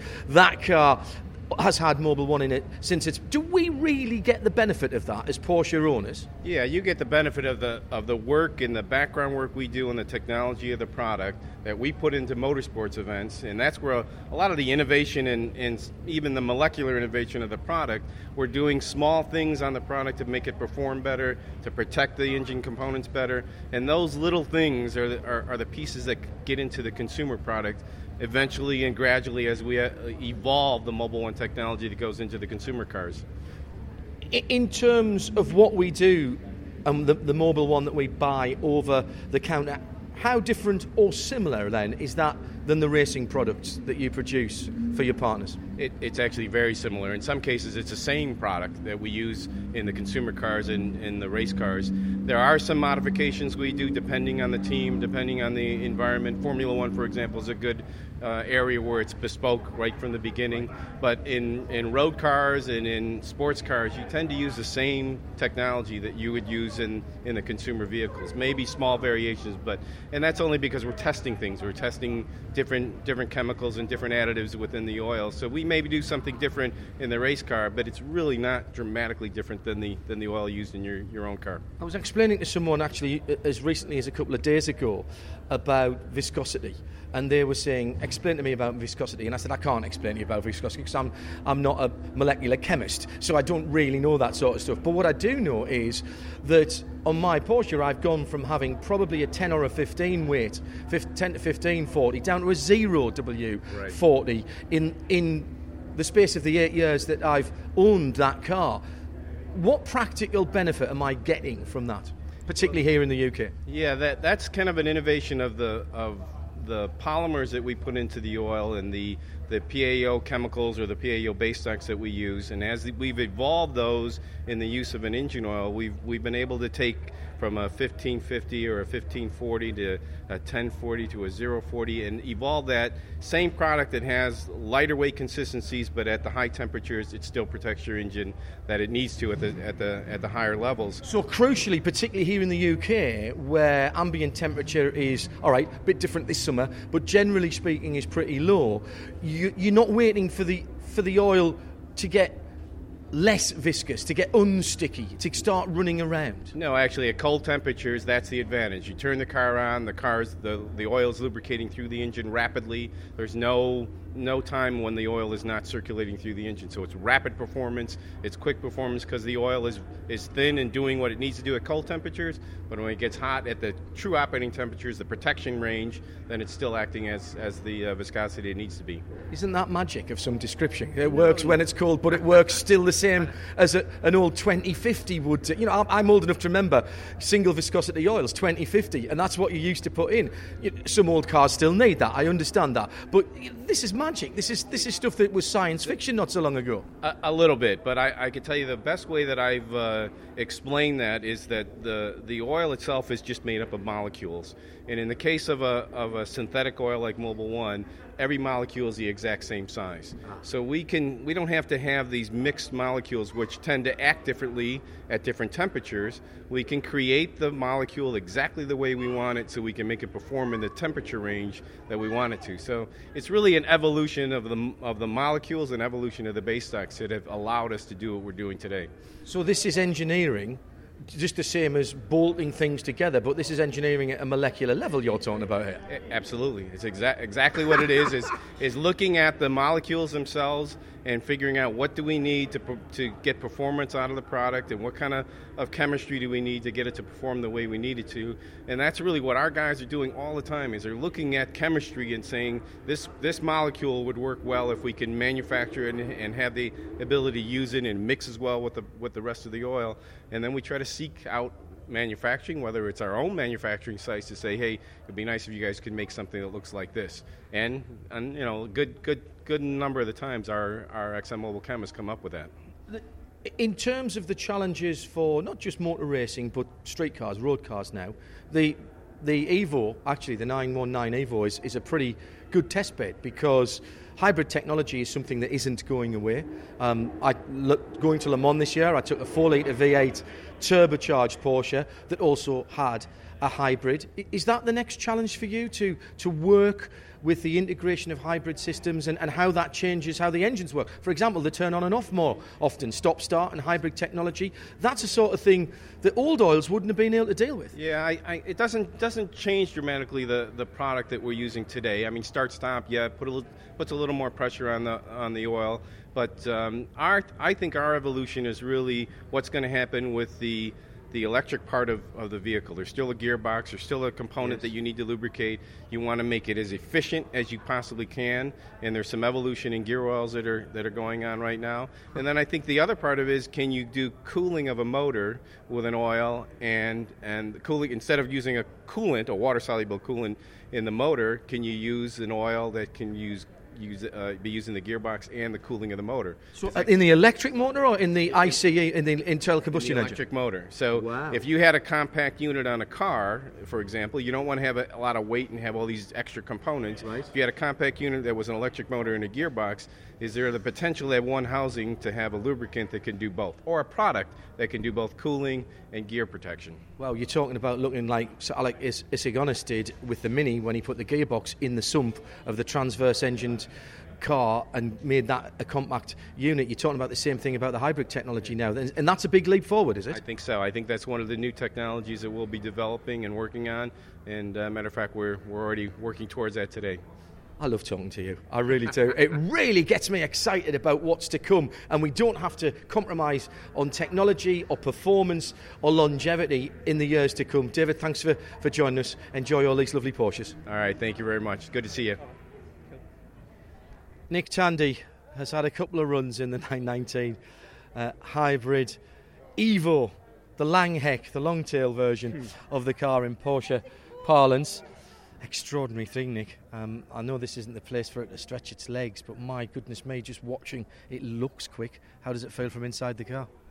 Well, it is quick, because I've had a look on the data, and even in our short run in the second session, we're doing 296 kilometres top speed at the end of the straight. So I think we're going to try and break the magical 300. I'm not sure how many times that's ever been done on the Brands Hatch circuit, especially the Indy circuit. Possibly never. So, well, I was here when Indy were here, when Kart were here.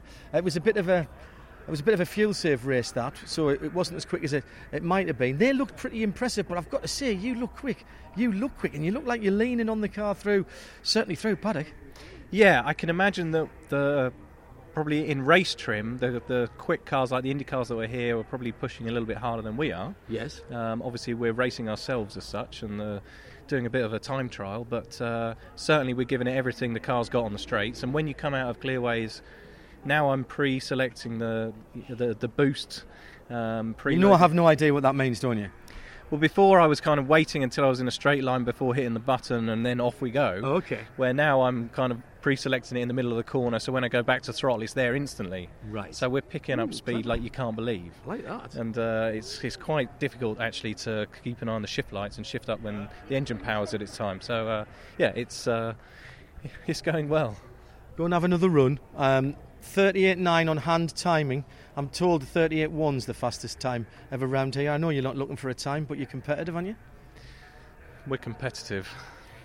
That's all he's saying. Go on, get ready. But there's no official timing, as you know. None at all. Nick Tandy talking to me on Sunday before he was strapped in, to the 919 LMP1 Hybrid Evo. He was actually dragged away from the end of that interview. That's why it was so short there, to get into the car for his last run. So did he beat 38.1? Not something that Porsche said they were going to do. We'll ask him later on this week because, of course, he's here at WeatherTech Raceway Laguna Seca for IMSA, which we'll be covering here this weekend on RS2, part of the RSL network of channels, Radio Show Limited network of channels. And of course, that car, the 919 Langhek, as I called it there, the long tail version of the car, will be here for its final ever public appearance before Porsche tell us it's going to the museum in Stuttgart, never to be run again, here at Rennsport later on this month. And we'll be here for RSL to cover some of that with some very special programming, not just from here at Rennsport, but also between Rennsport and Petit Le Mans. We've got something very, very interesting coming up as we make the trip across from here at Laguna Seca, WeatherTech Raceway, over to Road America. Right, a little bit of a different programme tonight for various reasons, but my thanks to Nick for coming on earlier on, and everyone who made me so very welcome at Brands Hatch at the weekend, including Porsche Club Great Britain, the Porsche team behind that 919 Hybrid Evo, Nick Tandy, who gave of his time, Olivier, a race engineer, David Surasaki from Mobile One, of course. And there will be some coverage of that weekend on Mobile One, the grid.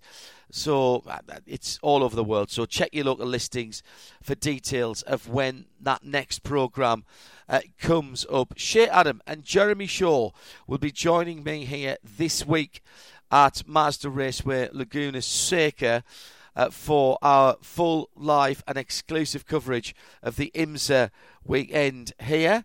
And I'm going to leave you with a little bit of noise. This is the Porsche LMP1, the 919 Hybrid Evo, with all of that extra power, just gently ticking over in the background. And there's no time to explain this because the llama is going for its earplugs. I was standing right behind this when it fired up and was ticking over before Nick went out for his last run.